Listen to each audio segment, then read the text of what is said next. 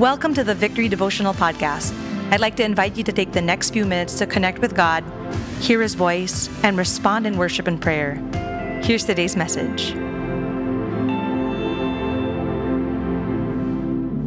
Panginoon, salamat po, dakila kayo. Lord, you are great and awesome in our lives, and you are great and good. Lord, allow us to understand that truth even more. In Jesus' name, amen. Thanks, Joe and Earl, for that time of worship. We're going to conclude today our conversation on God being unchanging. And I know it's been a powerful and a life-changing time, right? For all of us. You know, we've learned that God's purpose and promise are unchanging, that He is not man, that He should lie or change His mind, that He will not perish, while everything will, and that He is the same yesterday, today, and forever. Alam po ninyo, there's so many uncertain things, so many uncertain things around us coming into 2021, but there's a few things that are certain, one of which is God's nature, one of which is who God is. And when we get to understand, when it becomes clearer to us who God is, then we can reason. We look at our circumstances, we can reason from the perspective of God's greatness and goodness. I'll say that again. When we are clear about who God is, we can see our circumstances in light of His greatness and goodness. And that's the primary reason why we're going through this series on God's awesomeness, God being awesome, on who God is. Because when the foundation of God's nature is so real in us, then the way we look at the circumstances is also stable. It's also steady. I'll give an example. You remember Abraham. When God told him, Abraham, get your son, your most beloved son, your only son, Isaac, and go to a mountain I will show you, and you will sacrifice your son there. Now, if you hear from God telling you, give your son up, and then, sacrifice him to me, my immediate conclusion is that, Lord, you are bad. So Abraham could actually think that way. God told me to sacrifice my son Isaac, therefore he is bad. But because Abraham knew God, he had enough encounters with God to understand who God is. So his thought process was like this, and we see this in Hebrews 12, where it tells us about the faith of Abraham. His thought process was, God is asking me to sacrifice my son Isaac, but I know God to be great and good. Therefore I know He will raise my son Isaac back from the dead. Did you catch that? Did you see how that change of thinking, an understanding of who God is, when that is so clear, enables you to be able to reason from that truth in every circumstance and in every confusion you might face in life. And that will in fact give you so much peace, recognizing that even if my circumstances change, and even if the internal turmoil of my heart is not consistent with who I know God to be, He remains the same. And I will continue to submit to Him. And I will continue to yield to His purpose in my life. And I can trust Him because He does not change. In fact, today we're going to read from James 1:17 as we understand that truth even better. It says here in verse 17, every good gift and every perfect gift is from above, coming down from the Father of lights, with whom there is no variation or shadow due to change. Every good and every perfect gift is from above, coming down from the Father of lights, with whom there is no variation or shadow due to change. Now, James was responding to a notion that God might be bad and He tempts people. So James was saying, no, of course not. God is not bad and He would not tempt you. In fact, you're tempted because of your own evil desire. And then he proposes a principle. He says, every good gift and every perfect gift is from above. Now, I know the phrasing is quite unusual, but the interpretation in the context of the passage is this, that everything that comes from God is good and perfect. Everything that comes from God is a gift, and it is good and perfect. And if we don't understand it yet to be good and perfect, eventually we will. The exhortation of James is, you trust God. Because as far as God's nature is concerned, He is great and good all the time. And everything that He initiates in your life, everything that He orchestrates to happen in your life, everything that He allows to happen to you, all of that is always out of His greatness and goodness and out of His great plan for your life. So will you trust Him? In fact, that's the conclusion of knowing God's nature. Will you trust Him? More than what you see with your eyes, will you trust what you see with your spiritual eyes in terms of who God is, who you know Him to be true? You see, God does not wane or fade. It says there that He is the Father of lights. These gifts are coming down from the Father of lights, with whom there is no variation or shadow due to change. The Father of lights, that word lights refers to the heavenly bodies. So when James says the Father of lights, you're right. God is the creator of the heavenly bodies. And then he says, with whom there is no variation or shadow due to change. Well, the heavenly bodies move, right? So the heavenly bodies, there's variation in them. In fact, we understand that the planets revolve around the sun, that the moon revolves around the earth, and that the earth rotates on its axis. There is variation. All of these heavenly bodies are moving in their orbits, and it's actually amazing the way God created them because they don't bump into each other, right? And then he talks about shadows or a shadow due to change. What is that referring to? Well, we understand the sun rises and the sun sets. The moon, we see it's full moon now, then it'll be a new moon, and then a quarter moon, and so on. So, and shadows are created in the process because sometimes there's full daylight, and other times it's black night. God is not like that at all. He created the heavenly bodies, and the heavenly bodies have variations, they move, and then there are shadows that they cast due to change, but God is not like that at all. In fact, in that passage, James says this to us. God being the Father of lights, when everything else is moving and the universe is expanding, God is unchanging. The technical word for that is immutable. Immutable means cannot mutate. God is unchanging. Now, I know everything about God is unchanging, but let's focus on a few areas of who He is, just to be able to get a grasp of what God being unchanging means. You see, God is unchanging in His character, purpose, and ability. God is unchanging in His character, purpose, and ability. Now, a better way, this would help us understand God being unchanging when we compare Him to us. For example, me, I change. I am not unchanging in my character. In fact, I'm not very consistent in living out the character of Christ in my life. And I'm all too sorry for that. My family knows it. People who work with me, they know it. They know that my character can be inconsistent at times. And I am not always able to do what I said I would. I'm not always able to accomplish what I purposed to accomplish. But God is not like that. His character, it's unchanging. It means that His greatness and His goodness, that's His character, it's unchanging. You can always trust that in every circumstance, God's goodness and greatness does not wane, does not fade. There are no off hours with God. In fact, if you're a doctor, sometimes you're post-duty, right? And when you're post-duty, pagod ka, you can't take care of your family. You just want to rest. God, there's nothing like that at all with God. There's no off-duty with Him. There's no post-duty fatigue with Him. God is always on. God is always looking at you. God is always watching over you. God is always orchestrating circumstances in your life. And God is always in control and never not in control. God is unchanging in His character. In fact, you could probably refer back to God's omnipresence in that way. The fact that God is always present and He will never leave you nor forsake you, you just know, He's completely faithful and loyal to me. Yes, God is unchanging in His character. God is also unchanging in His purpose. What He purposed to do, He will do. Ang kagustuhan ng hari, hindi mababali.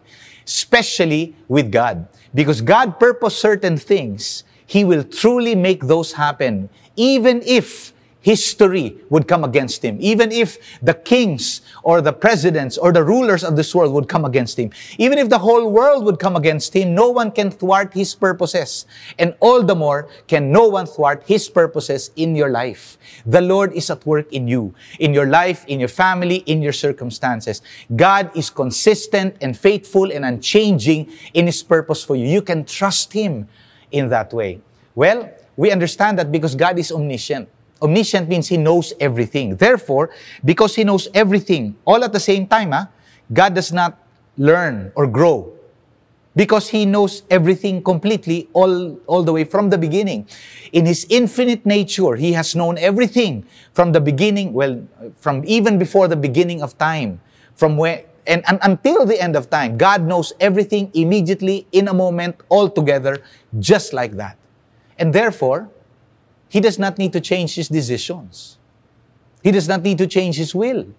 Because His decision and His will and His purpose is always informed by His full knowledge. God's purpose is unchanging. Now, we also know this, that God's ability is unchanging. We're not unchanging in our purpose and in our ability. Sometimes we want to do certain things, but our ability prevents us. I get to hear this often. Yung kapag pumapatak ka na ng mga 40 plus o kaya 50 plus, basketball for example, nung mga bata-bata ka pa, kaya mo sumabay, back and forth doon sa court. I mean, you could go several rounds and run. No problem at all. Pero pag pumalo ka na ng mga 40 or 50, in your mind, you were already there. But then when you look at where you're at, oh no, I haven't even budged.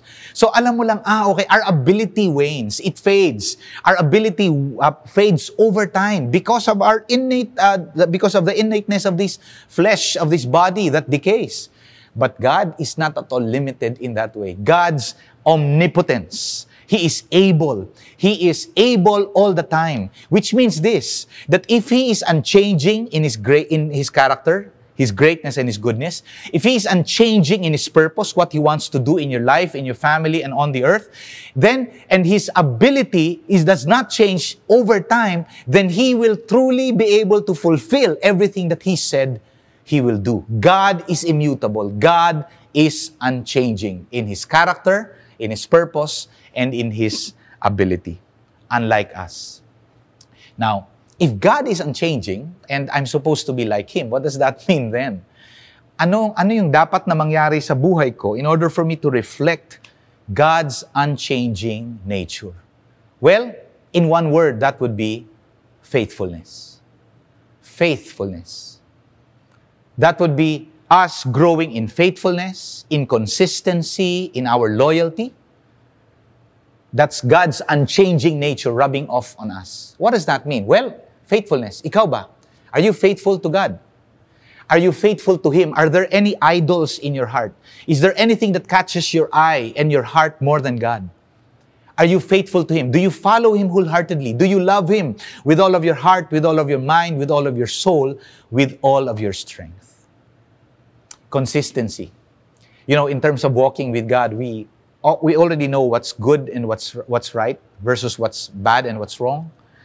And yet, often we're not consistent in living that out, right? We're not consistent in walking in the light. But we can grow in it. We can be consistent in the way that we love people, that we serve people, that we are passionate for God and in serving Him. Isa po sa mga primary na mga characteristics ng mga victory group natin ay consistency. It means that week in or week out, whether or not many people come or not many people come, we're consistent. We show up. If you're a group leader, you show up. If it's only the Father, the Son, and the Holy Spirit showing up with you there, it's okay. You show up because you're growing in consistency. In the way we do our spiritual training, our spiritual disciplines, think about that. Our consistency. Even if you're sometimes inconsistent, then that's okay. You wake up this morning, then go ahead and read your Bible again, then pray again, then pursue God again. Let's grow in our consistency because that is God's unchanging nature rubbing off on us. God called us to be loyal to our relationships, to our marriages.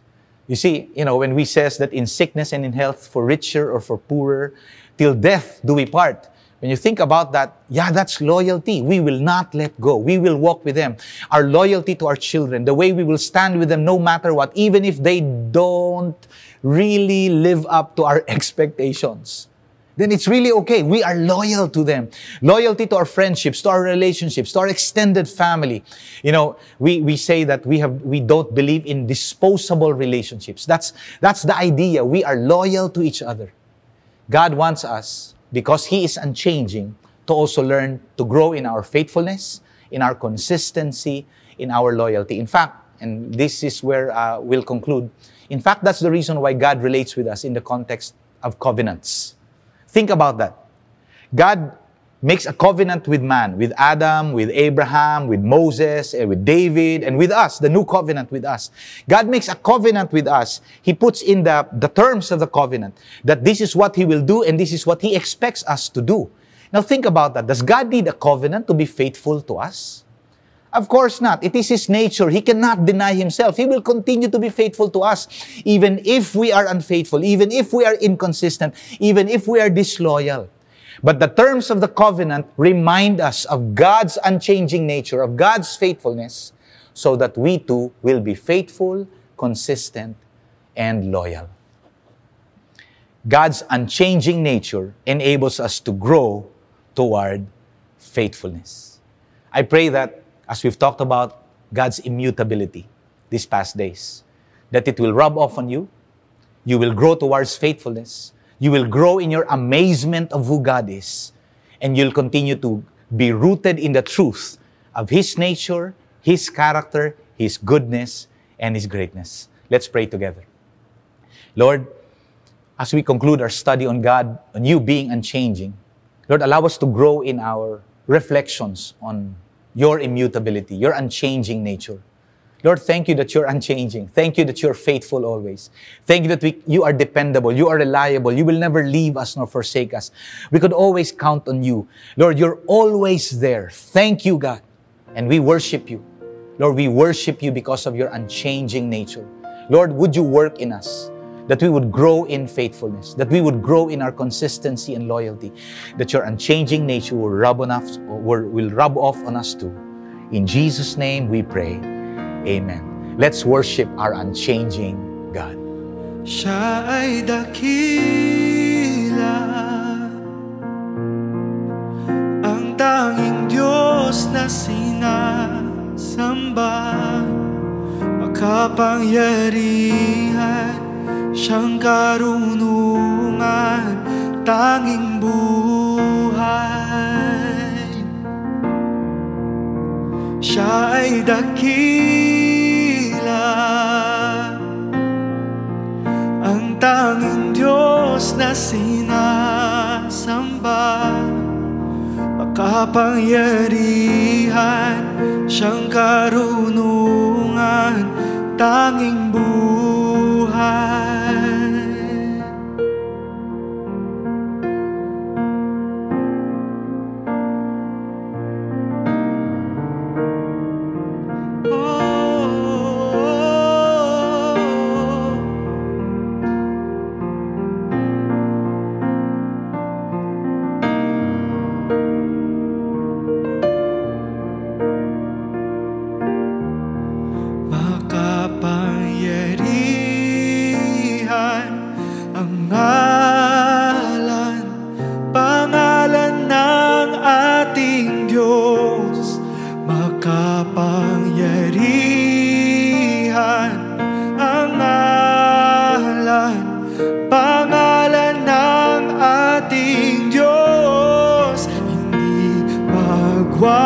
Magwawakas ang paghahari, Jesus Panginoon. Hindi magwawakas ang paghahari, Jesus Panginoon. Makapangyarihan ang pangalan ng ating Diyos, makapangyarihan ang pangalan ng ating Diyos. Siya ay dakila,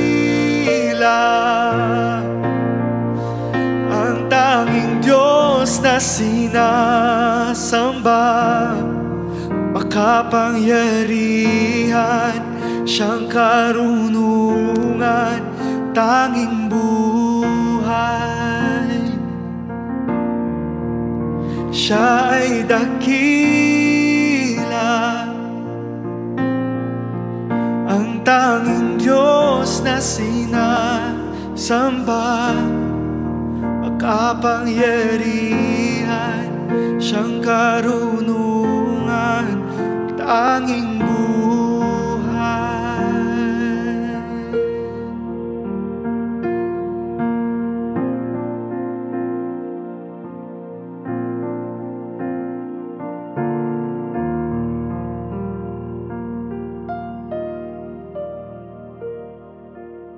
May the Lord bless you and keep you. May the Lord cause His face to shine upon you and be gracious to you. May the Lord turn His face towards you and grant you His peace. In Jesus' name, amen. God bless everyone. Enjoy the rest of your day. You've been listening to the Victory Devotional Podcast. Thanks for joining us. We hope that this will help you build a habit of hearing from God every day. If you'd like more messages like these, you can follow us on Spotify or on our Apple Podcasts. And if you'd like to watch these messages, you can watch them every weekday morning on our Victory PH Facebook page.